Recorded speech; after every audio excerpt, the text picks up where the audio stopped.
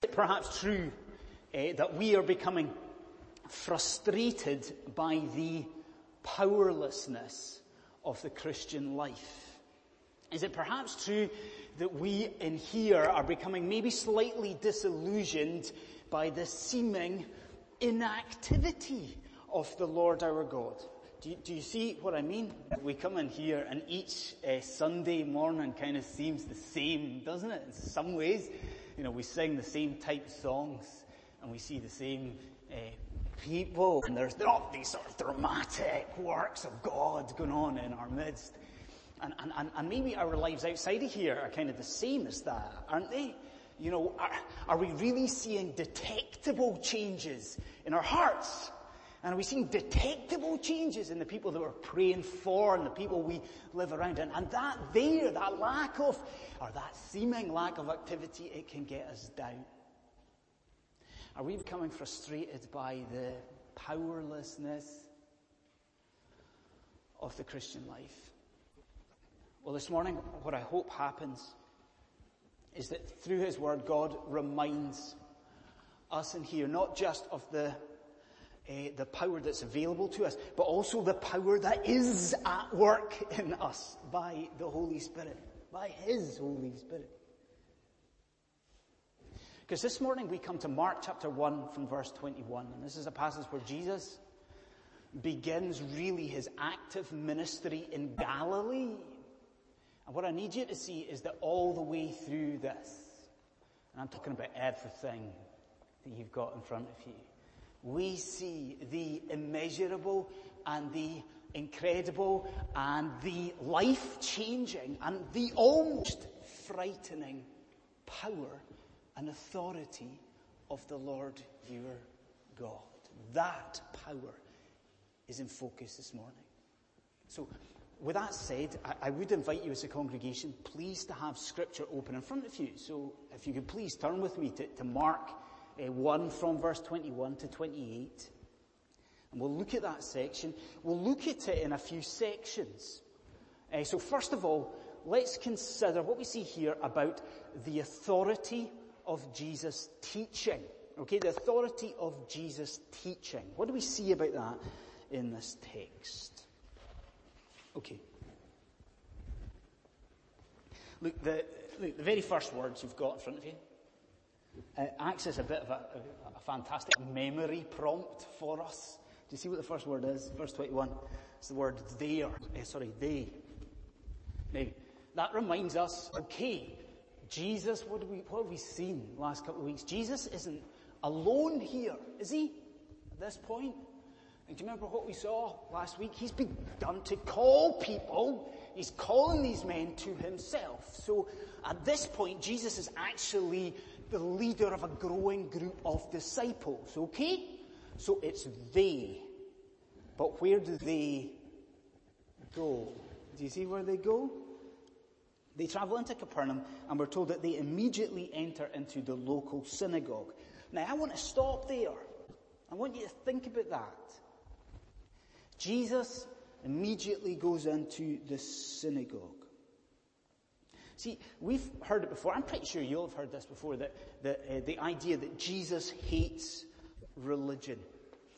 You heard that? That's quite a common thing to hear. Certainly evangelical churches today, we hear that idea. Jesus despises religion. I don't know if you remember, there was a video, I think it was released maybe last year, 2 years ago. Kind of went viral around Christian circles. It was done with this young Christian bloke in the States, and it was a slick video. It was a very good video. And his point in the video was that Jesus longs for personal relationship with people, but that he despises religion. He doesn't want religion, he wants people's... Now, does Jesus hate religion? Is that, I ask you, is that a correct idea? Is that a biblical idea? Well, here's the thing. I wonder if you remember a couple of years ago in the congregation, we had a very short sermon series where we looked at John's Gospel, and we looked at the signs in John's Gospel. Now, if you were here, it's a couple of years ago now, do you remember how that sermon series began? We remember, or we saw rather, that by Jesus conducting his first miracle at a wedding. That part, amongst many other things, one of the things that Jesus was doing was affirming or validating the institution of marriage by using that, a wedding, as the location of his first miracle. Do you see it? Now, wait a minute. Do you see the parallel here? Like in Mark's gospel, what's the location that Jesus chooses for his first sign, his first healing? What does he choose here? He chooses a religious setting. Wait a minute. He chooses here a public Sabbath service. Do you see the point here? Like Jesus Christ is affirming here. He is validating the idea of the corporate gathering to worship God. Now, of course, we understand that people had it wrong, and what Christ longs for and what he wants is gospel worship. Worship in his name. But you do see the lesson, do you? We as Christians have got to be very careful about dismissing the idea of organized religion. It's not only something that is endorsed by Jesus, it's something that ultimately was instituted by the Lord our God. So we see where they go, okay? They go into the synagogue. Okay, now what is it that happens? What does Jesus do in the synagogue? Do you see? He begins to teach. Jesus begins to teach. Okay, now, what Mark tells us here that what's notable about Jesus teaching on this particular day was, what does he say, is the incredible authority in which it was conducted. So there's a startling power in Jesus' teaching in the synagogue that day. Now, if you and I this morning are going to understand what that looked like, if we're going to understand what this authority of Jesus' teaching actually involved, then what we've got to do is pay close attention to the contrast that Mark draws here. Did you see the contrast? Where is it? It's verse 20. Look at it. He's saying, Jesus spoke with authority, and we're thinking, well, what does that mean? What does that look like? And he says, Jesus spoke with authority not as the scribes, not as the teachers of the law. So we're asking, okay, who were these guys and what did they teach like, Well, one of our young blokes, Dan Borvin, he's known to most of us here, a PhD guy, super smart bloke. He's currently away, taking a break from the PhD, and he's away in the States for a holiday. Sounds okay, doesn't it? And as part of the break, what Dan's doing is heading off, I think it's into rural Tennessee, where he's hoping to meet with a retired lecturer in church history. Okay? The sort of thing we all want to do on our holidays, And like this guy that Dan's meeting is the guru. Like he is the sort of expert. From what I can make out, he is the world expert on Dan's particular area of study.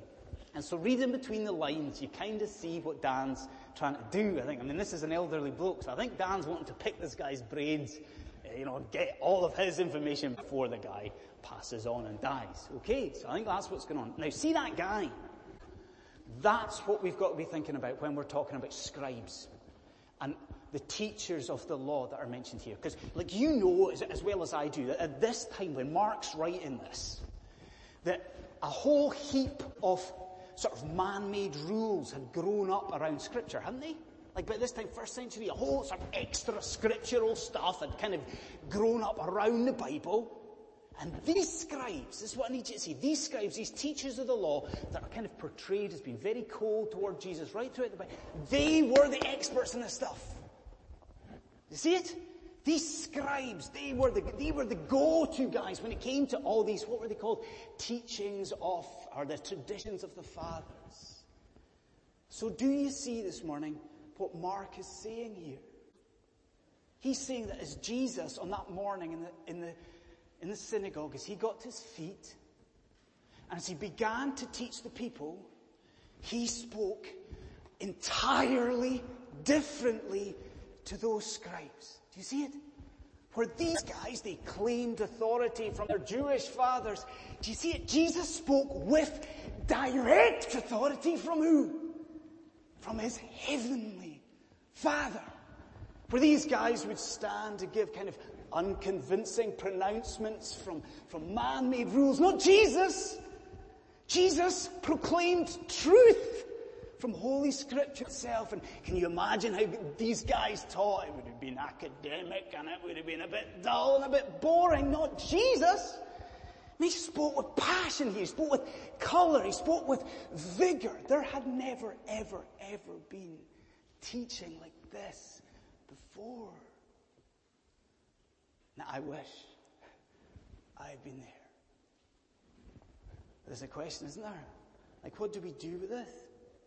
And we're seeing this authority. We're seeing this power in Jesus' teaching. What does it mean for us or for you? Well, how did I start the sermon? We're perhaps bemoaning a lack of power. We're bemoaning a lack of activity in the life of the church.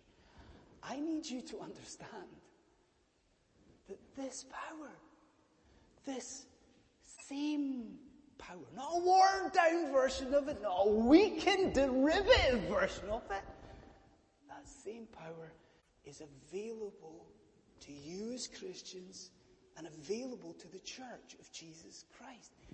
Isn't that a thought? Isn't it? We are not just sort of weak, helpless clones sent out by God into the world. What are we? We are ambassadors for Christ. Do you see it? We are sent out with what? With his very own authority. With his very own power. And maybe, you see that? Maybe that should inform how the church witnesses and how the church preaches. Do you see what I mean? Maybe there should be in the modern church fewer sort of take it or leave it, nice little chats from the pulpit. Maybe we should, given this authority, maybe we should proclaim truth. Maybe this should inform how we preach and witness. But definitely, this, what we're seeing this morning, should inform how we worship God. See, I ask you this. Why, as these people looked at Jesus, why did they think this man had authority? Why did they think he had authority? Do you see the answer? It's because he had authority, didn't he? He could speak with power from the Word of God. Why? Because he was the incarnate Word of God. And he could stand in front of those people and he could speak with license from Holy Scripture. Why? How could he do that? Because he himself, by his own Spirit, had written Holy Scripture. Do you see it that day, that morning in the synagogue? What was on display? Authority. Why? Because God himself was present in that place. God himself was preaching. What was he preaching? He was preaching his own gospel. Man. We see here in Mark 1 the authority of Jesus' teaching. Secondly, I want us to note here the ascendancy of Jesus' power.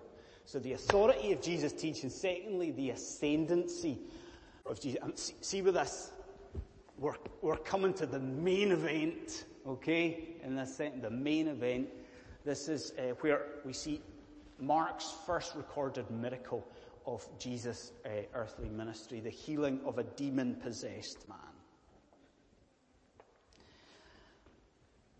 Friends, if you and I are going to enter into this miracle in any meaningful way, surely there's a kind of obvious kind of topic we've got to address, isn't there? Like demon possession. I mean, is that a real thing?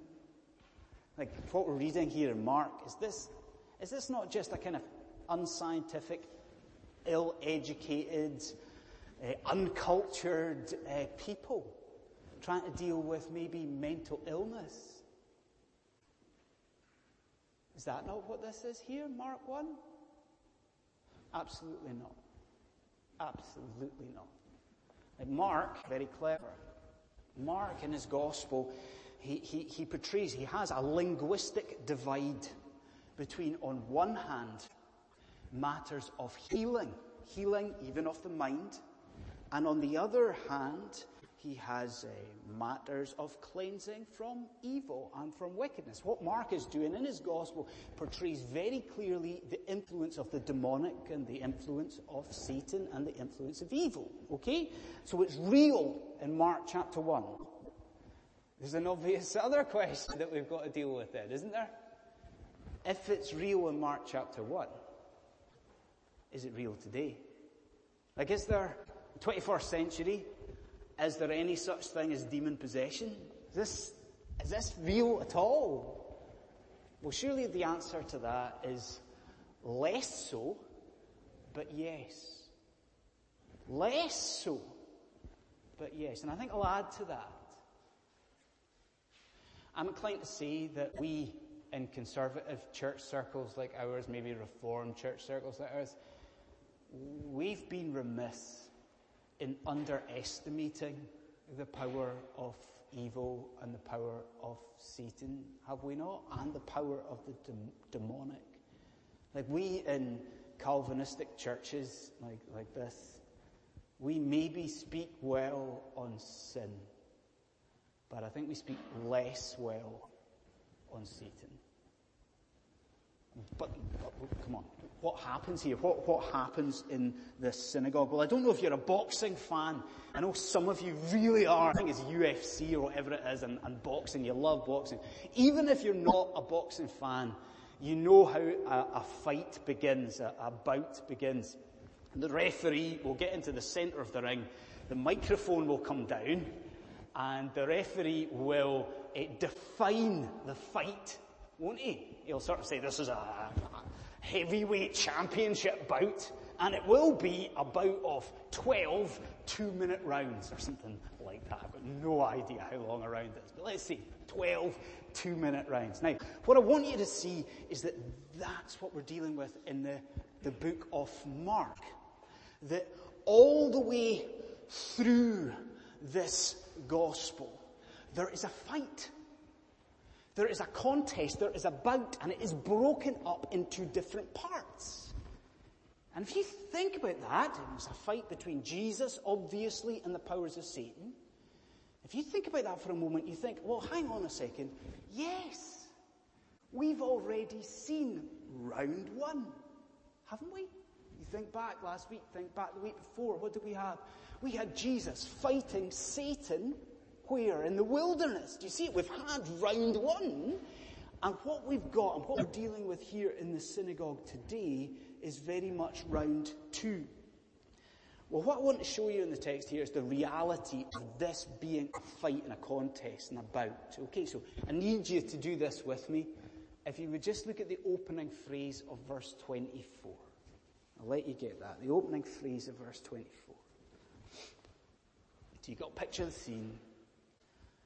So Jesus has preached, he's spoken, and there's this demon-possessed man. He addresses Jesus, and what does he ask? He says, Jesus, what do you want with us?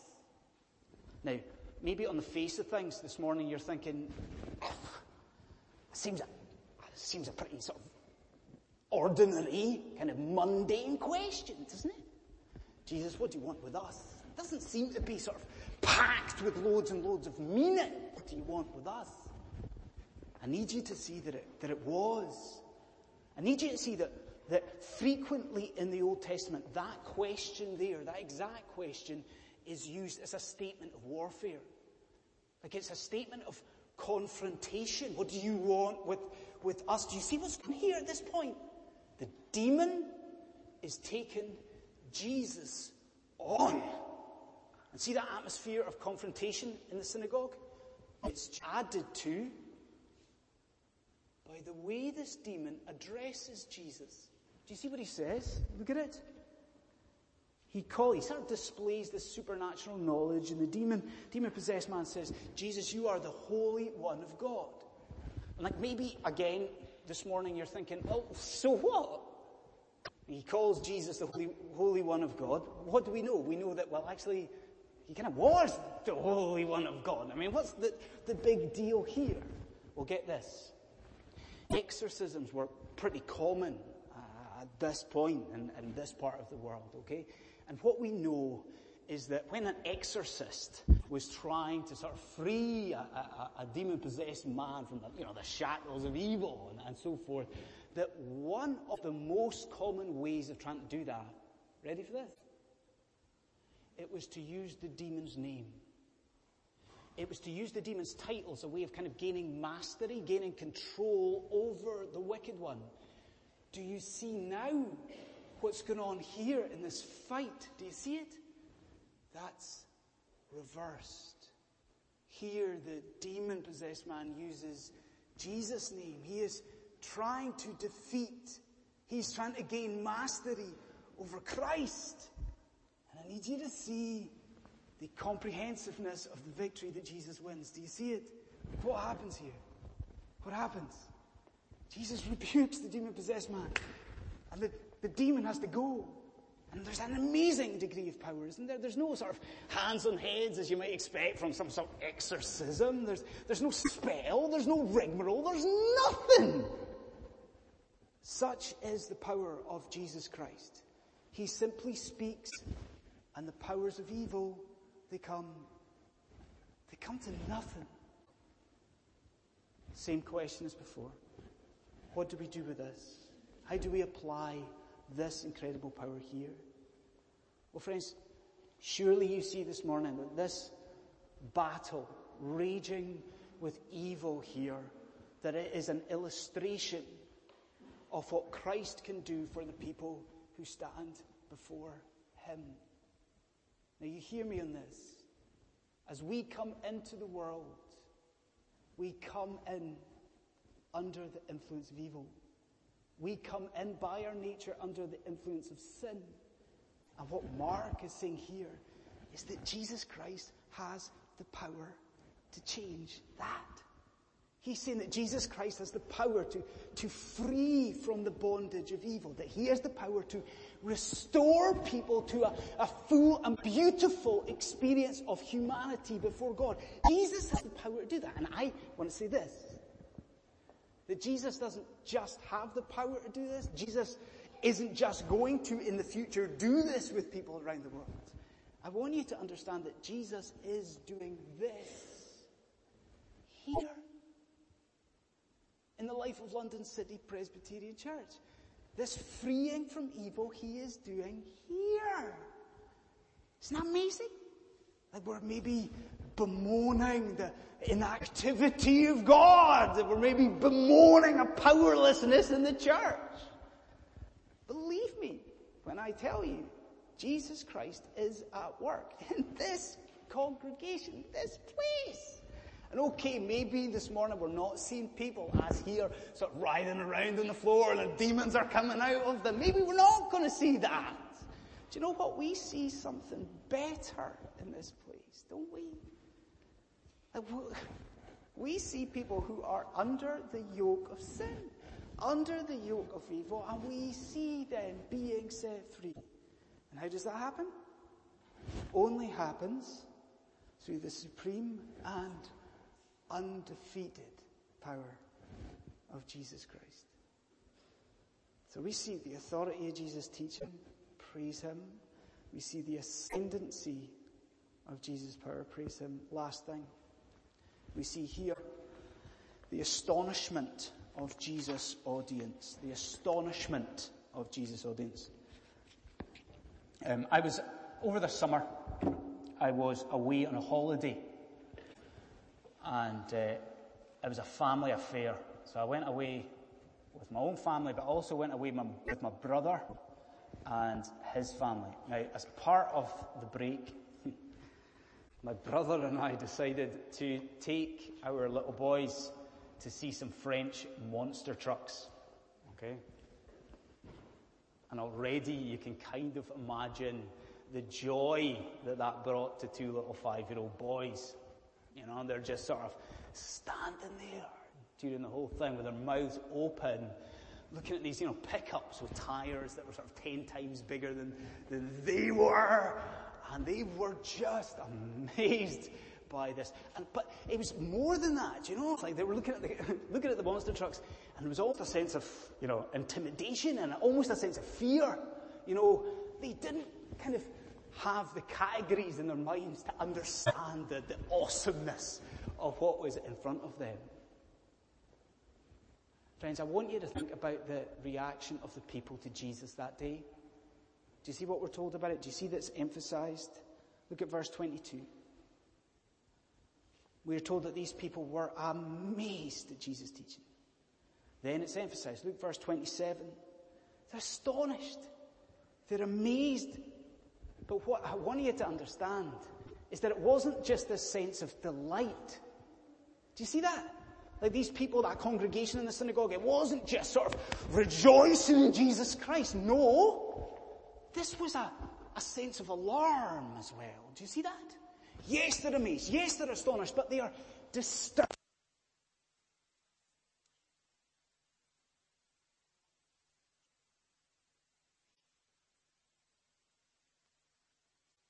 And the authority that was on display. So this is how I want to close. I just want to ask you if you've been there. Like this sense of astonishment, this sense of amazement at God and Jesus. Have you been there? Have you had that sense of wonder with God? Like, I don't know, maybe a few years ago, not in here, I'm sure, in other places perhaps. Have you sat under a sermon and it's been incredible? There's been such a sense of power in that place. Goosebumps in the back of your neck, and you've been astonished by the reality of what's going on. Or maybe you've seen someone changed by the power of Jesus Christ. Have you seen that? A loved one, a friend, and they're different. They've clearly been transformed. God's done something, and you've been left astonished. Have you been there? Have you? I need you to see this morning that there is not enough. It's just not enough. It's not enough for your eternal salvation. There has to be more. You see these people here in the synagogue, and they listen to Jesus, and they're amazed by Jesus, and they go and tell their friends about this man they've heard. There's no hint here that they were saved. Friends, it's one thing for you to be amazed at the power of God, and it's another thing altogether to come in repentance and faith to Jesus Christ. And so you listen to me as we end with this. I am saying to you this morning, let your amazement at God lead to your eternal salvation. Will you? Let it lead to your soul being saved. Don't just marvel at God. Submit to the Lord Jesus Christ. Don't just be amazed by God. Confess your sin and come to Jesus Christ. You be freed. Do you see it? You be set free from the bondage of evil. You be restored to a right place before God. Friends, let none of us in this place today think that London City Presbyterian Church is a place of weakness, because it isn't. This is the church of Jesus. This is the body of Jesus. And he is an infinitely powerful God. We should praise Jesus that, what does Scripture say? All authority in heaven and earth is given to him. But we should praise Jesus this morning that through his people that he is using that authority today. Let's pray.